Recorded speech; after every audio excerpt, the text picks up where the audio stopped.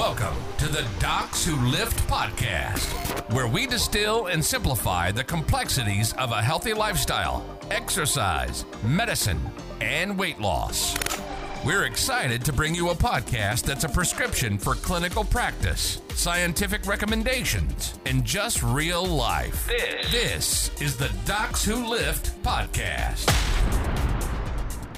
Hey, and welcome back to the Docs Who Lift podcast. I'm your host, Dr. Spencer Nadolski. Got my co-host, Dr. Karl Nadolski. He's the one crashing around in the background over there. Yeah, I got it. Well, I'm 1 week post-op, right hip replacement, so I'm still supposed to use my walker. He's a bionic man. He's got two replaced hips. He's a bum. And today we have another special guest, and his name is Dr. Luke Laffin. He's a cardiologist out of the Cleveland Clinic, worked as a protege to the great Dr. Steve Nissen. Yeah. He came specifically recommended from Steve Nissen. Yeah. To talk about this topic today. Yeah, he's done some cool studies. One of the studies that we actually really wanted to talk about was comparing a statin to some commonly used supplements, and he's also the director for blood pressure management, preventive cardiologist. Very cool guy, smart guy. We wanted to chat with him.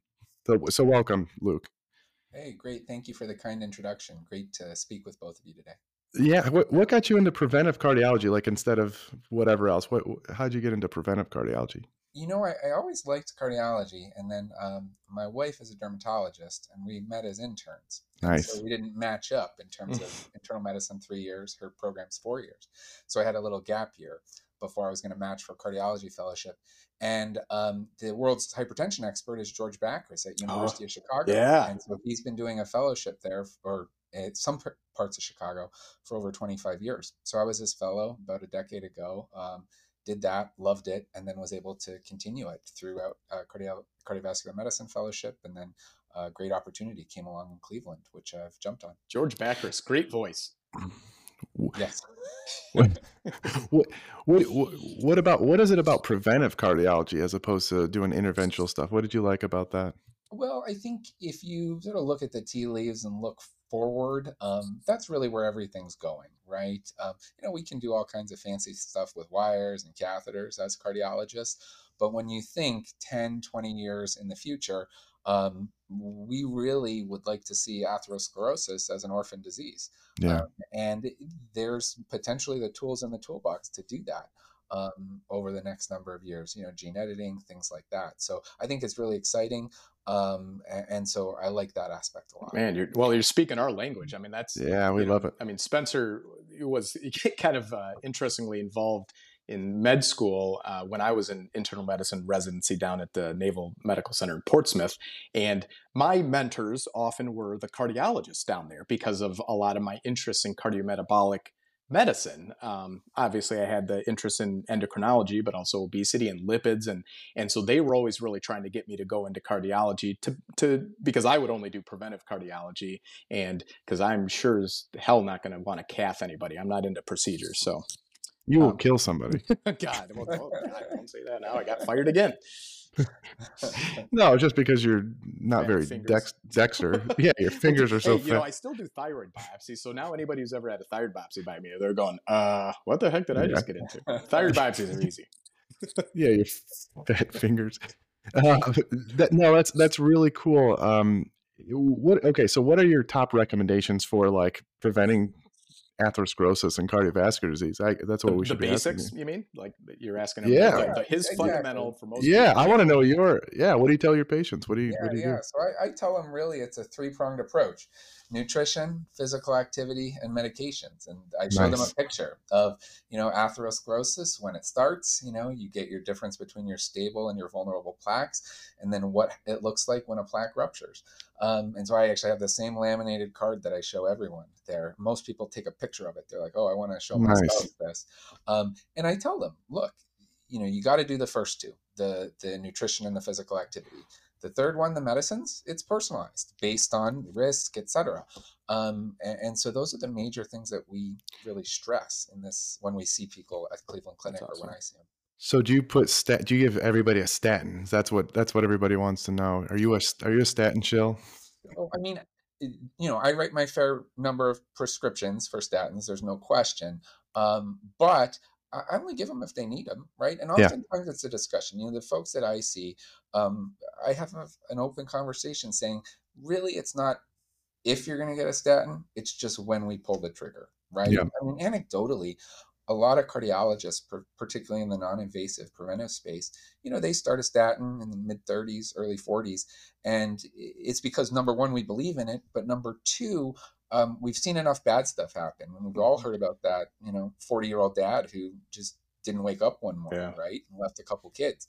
And so that's something that we want to avoid. And you have to do all of it, the lifestyle. And if you can get a little help with medicines without any side effects, why not? Yeah. So, I was just going to say, anybody listening, we get in these arguments with people online about how especially cardiologists, especially the older and crustiest of all cardiologists, and you're a young guy, so it's all right. But basically, there's no discussion. Everybody's going on a statin, and what you're basically conveying on your clinical practice is what should be done as a shared decision-making process. But ultimately, a lot of people, because of probably lifestyles and genetics, of course, too, could end up on one. But at least you're having the discussion and going over the risks and benefits. I like that. What were you going to say, Casey? Oh, well, now you made me lose my train of thought, but I was just, whatever. It doesn't matter. But I think we often talk about obesity in the big picture of cardiometabolic disease, and then includes, atherosclerotic disease. And there is a complex genetic background. And so, people have different family histories, different things that have gone on in their lives, different other risk factors. And so I guess one of my questions, since we're doing this and we haven't gotten to our main focus today, is what does trigger a referral to you as a preventive cardiologist? Obviously, if someone suffers an event, they have rhythm issues, whatever, heart failure, they're going to see a cardiologist. So I see a lot of high risk people. A lot of them already have atherosclerotic disease, and otherwise I'm often kind of playing the role of a preventive cardiologist, but as the endocrinologist, because they're seeing me for obesity, diabetes, et cetera. So I'm always interested in what's triggering your local referrals to a preventive cardiologist. So there's a couple different pathways. So I'm sort of, my main focus is resistant hypertension. Mm-hmm. So I see a lot of those folks who they just can't get it controlled with their primary care doctor or other specialists. So that's one area. But when we're thinking about this prevention of atherosclerosis, I see a lot of high risk primary prevention. So maybe elevated Lp(a), because I'm very involved in the clinical trial space with that. It's people, a lot of South Asian descent where, father had a MI at 45, they're in their 30s and they want to make sure that they prevent that. And then a lot of higher risk secondary prevention where maybe they're statin intolerant, they need inclisiran, they need a PCSK9 inhibitor. We see that. And then increasingly in our prevention department, we have a Center for Cardiometabolic Disorders. So a lot of obesity, metabolic syndrome, hypertriglyceridemia, et cetera, and sort of marry those three medications. Are you working with some of the endocrinologists and obesity specialists there? Because I know some of them too. Yeah. So we have a specific center for cardiometabolic disease, and one of our cardiologists in prevention, his name is Dennis Brumer. He's actually a board-certified endocrinologist and cardiologist. He was a great recruit for us a number of years ago. That's intense. Yeah, I've sometimes wondered if I just wanted to just kind of keep going to school forever or do residency and fellowship forever, that would be kind of the path I'd go. I think I've seen that guy because I think there's only one in the nation. I'm pretty sure he's the only one. Is that training to do that? That's a lot of training. You're just in school forever. It's true. And he's a great guy, real smart guy. That's awesome. It's lucky to have him. Cool. And part of the reason we have you for today is because of your experience and working with Dr. Nissen, and with like you said, you do a lot of trials. And so, Steve Nissen is globally renowned for cardiovascular risk reduction trials, right? I mean, that's kind of one of his niches that he's famous for. And Spencer, are you ready to introduce why the heck we're talking today? What we're Yeah, well, why don't you ask? Well, I didn't watch this. I didn't watch the show. Well, all right. So this is this is what happened, and people are going to think we're just like piling on Peter Attia, and I'm not going to say poor Peter Attia because he's I think he does pretty darn well rich. for himself by he's rich being whatever self-proclaimed longevity expert is, but he's a medical physician, and he actually says a lot of good things. Good stuff. Well, so a couple of months ago, my family and we were watching this show. It was on Disney Plus with Chris Hemsworth, or Thor, right? Thor. You know Thor. that guy, Luke? Yeah. So anyways, he was doing this series called Limitless, where he was doing these extreme activities to just better himself, better his life, whatever, maybe pushing the limits of what I would consider evidence-based therapies, but some of it's psychological and whatever. And one of the episodes was about dramatic temperature changes. So he was going to swim in the Arctic Ocean. So that was one of his tasks. And then he flipped the switch to the other way. And he did a little introduction of this guy named Peter Attia. He said, they hooked me up with this longevity expert, Peter Attia, who's going to take me into one of these really, really hot saunas.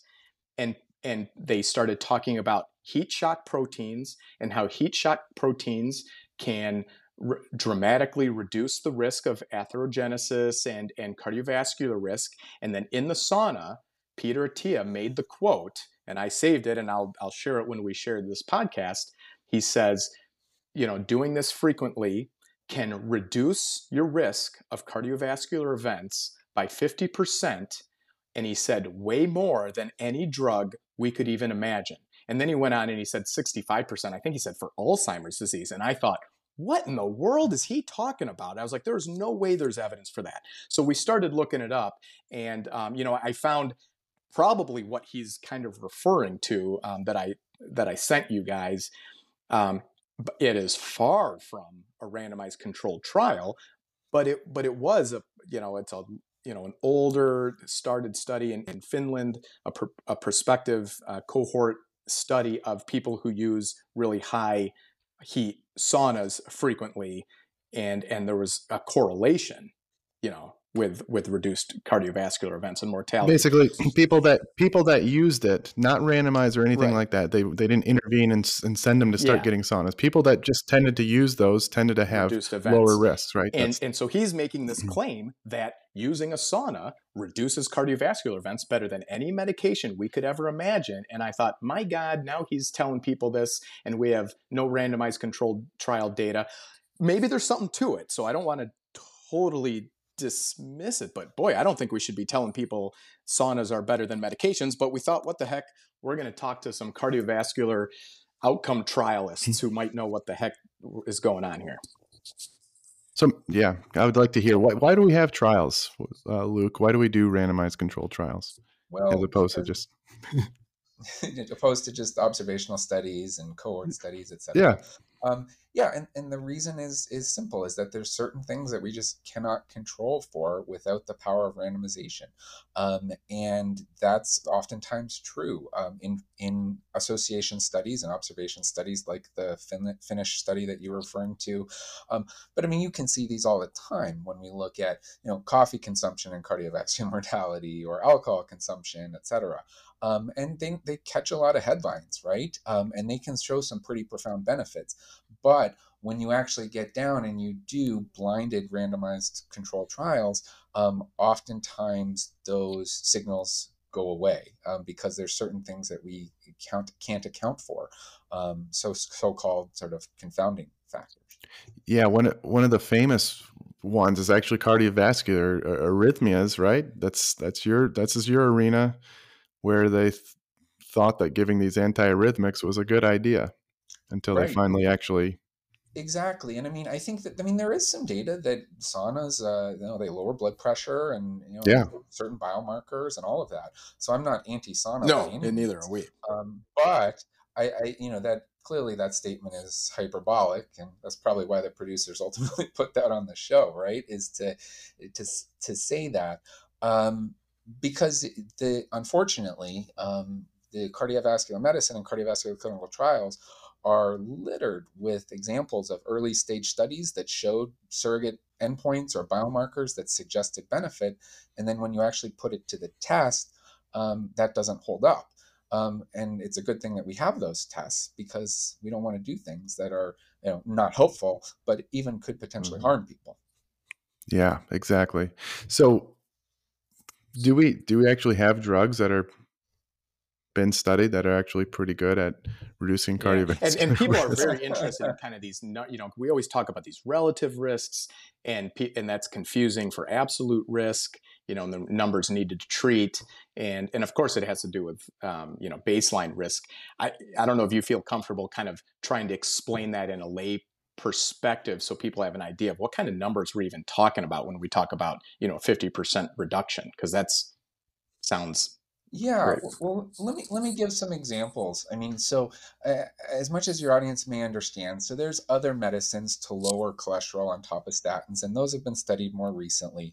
And the first set of those were not FDA approved until they showed not only that cholesterol and or other biomarkers were improved, but they actually reduced hard cardiovascular endpoints, so strokes, heart attacks, need for any type of revascularization. Some of the best examples of those are the monoclonal antibody PCSK9 inhibitors, so evolocumab and alirocumab. And when you look at those trials, they enrolled generally higher risk individuals, but when we look at the number of individuals that actually had one of those cardiovascular events, it's in about a little bit over 10%. Okay, when you take the drug, that's in the placebo arm. Okay, in the people that actually got the drug, you might get 2% absolute lowering, but a much more significant hazard ratio in terms of relative risk reduction, right, in the 0.85 range, et cetera. So there's a very big difference. And the issue that we're running into in cardiovascular medicine is that our therapies are so good now that we need to enroll tens of thousands of patients to oftentimes see a signal. So that's what we're sort of looking at when we think about these absolute versus relative risks. Okay, and this kind of gets into your study that you ran. Why did you? So tell us about this study that you did that compared statins to supplements, and why you guys wanted to do this, because this is interesting. Sure. Yeah. So this was a great study that I was really happy to be a part of. It's called the supplements placebo or rosuvastatin study, and it was really done to all these supplements out there are marketed for some type of cardiovascular disease prevention, or they say heart health or heart risk reduction. And these are all really coded terms that don't mean much, but they don't have to, at least from a supplement perspective. So what we did was we randomized 199 participants to either 5 milligrams of rosuvastatin, which is the lowest dose of rosuvastatin, but technically a moderate intensity statin, or to placebo, or one of 6 supplements. Your ones like garlic, red yeast rice.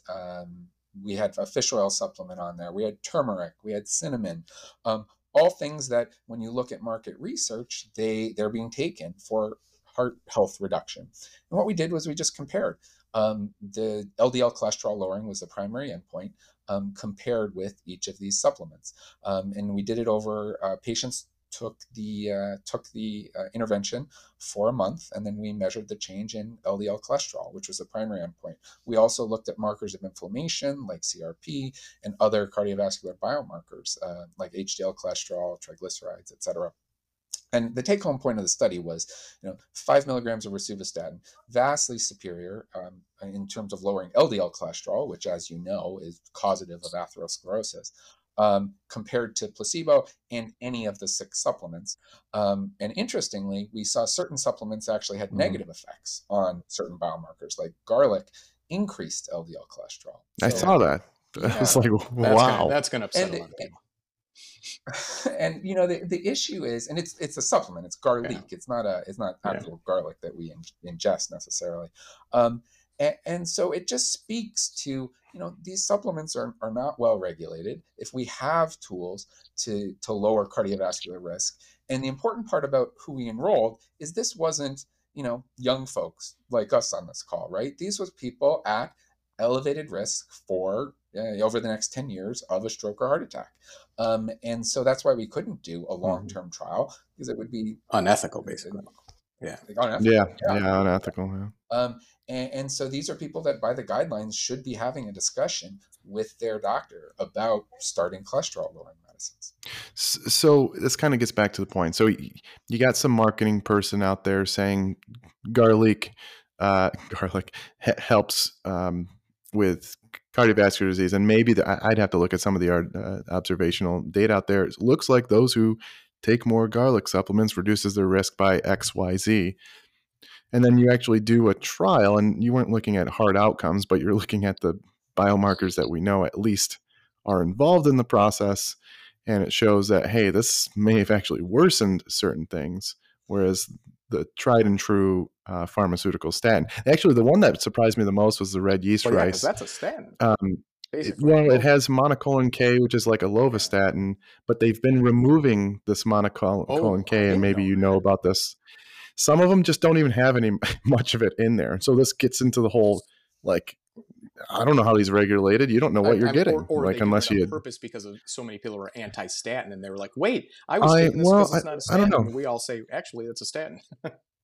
Luke, do you know much about the whole monocolin K stuff? I mean, you might have had to. Yeah, exactly. I mean, really, sort of anything in red yeast rice that's purified, it's a monocolin K. It's essentially lovastatin, right? Yeah. I mean, it's just a dirty form of it, shall we say?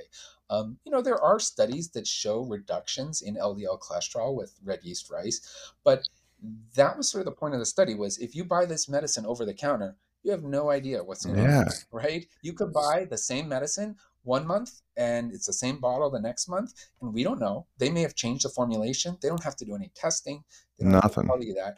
And we have to remember too that these supplements, they're not benign necessarily. Right. Thousands of emergency department visits every year for supplement use. We tell that to people all the time. I mean, like, if you're taking something because you think it's doing something, if it is doing something, that means it's a drug, and it can do something good or bad. And so that means it's a drug. It has effects. Let's be clear. Right, Supplement has an effect, yes. What I tell all my patients is, particularly when it comes to blood pressure, and I get asked at least once a week, "Oh, doc, is there any supplements I should take after we go through that whole spiel that I talked about?" And I tell them, I would like, number one, things like your blood pressure and your cholesterol to be under control. That's our number one goal. But our number two goal is to do it on the least medicine possible. Mm-hmm. So if it takes one medicine, great. If it takes three, not as good, but we'll do it, right? And most people buy into that. Yeah, that's great. And because we get, Spencer, you saw that, the person that's like anti-medicine for whatever, thinks we're all just getting paid by giving people medicines and not helping with diet and exercise. And it's like, you must not know who you're talking to. Because we always want to do everything without medicine if we can get away with it, but we want to reduce people's risks and improve their health one way or the other. I just want to know, at a resistant hypertension clinic, how many cases of primary hyperaldosteronism? I was waiting for this. Spencer's obsessed with my hyperaldo diagnosis.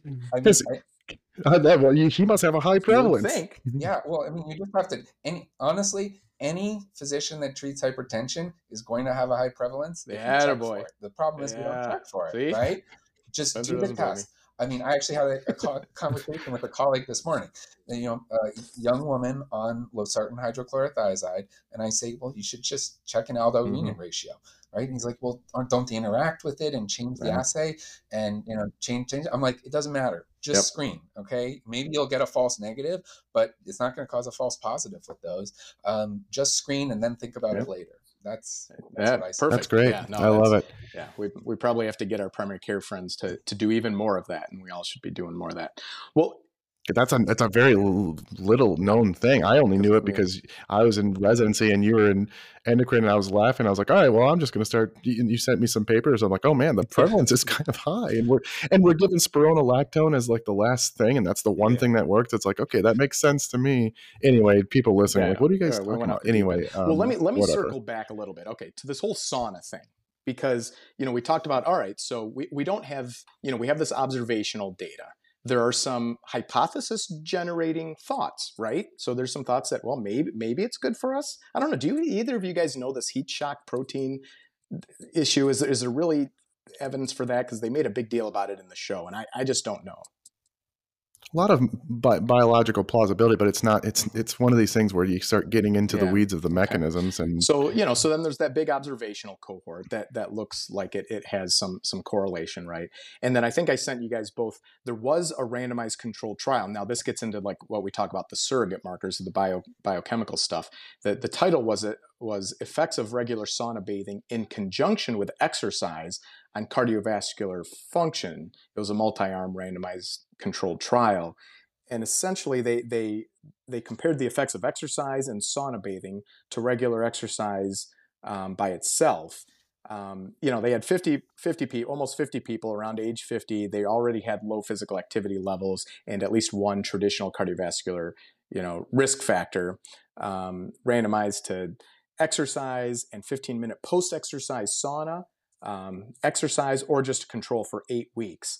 And it looks like they had some slightly improved blood pressure, maybe some cardiorespiratory fitness stuff, maybe even like some lipid things, in the sauna compared to no sauna after exercise. But I don't know. I feel like, that at least suggests some, surrogate marker benefit that certainly seems like maybe it could lead to improvement. I just don't know how applicable any of this stuff is, and they're putting it on mainstream stuff. I just want to know if Dr. Laffin is having his resistant hypertension patients going into a sauna. To go into a sauna?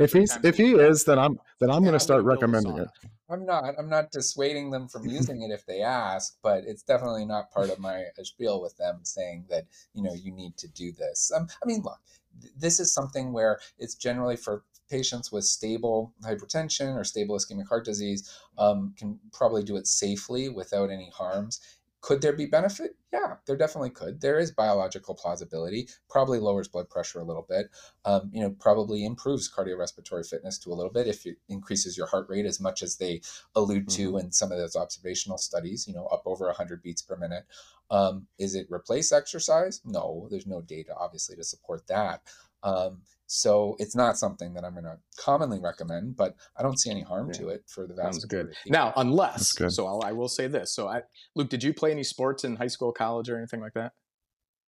Yeah, I played. Oh, really? Did you go to college and play basketball?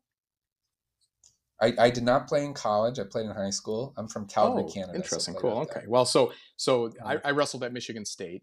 Spencer played a little football, wrestled, but he was a heavyweight, so he doesn't count because he didn't care about this stuff. But we would sit in. I had obesity. I'm not supposed to say that because I don't think we were supposed to back then. Anyways, we used to sit in the sauna after our practices. So maybe that was really good for our. Maybe it was good for our cardiovascular health, except that we were doing it to get dehydrated and make weight. So I'm not so sure that was healthy. Yeah. Oh, Canada. That's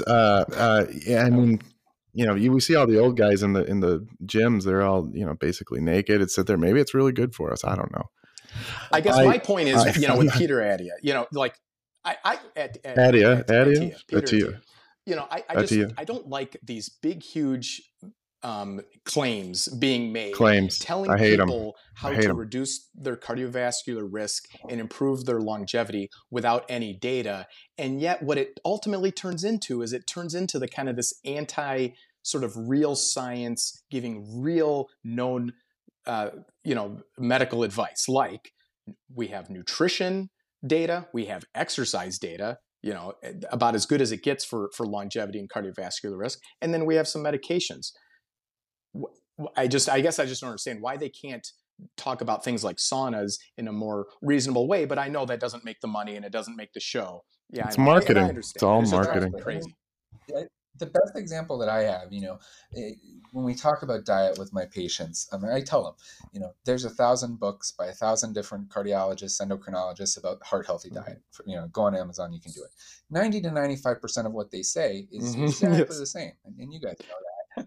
But they got to sell their books somehow. So the 5 to 10% that different, don't eat this oil, or eat this on Sundays every week. That's how they put on their cover, and that's what they sort of get you hooked on, because it's not sexy to say, oh yeah, eat a balanced diet. yeah, every once in a while you can have some red meat, right?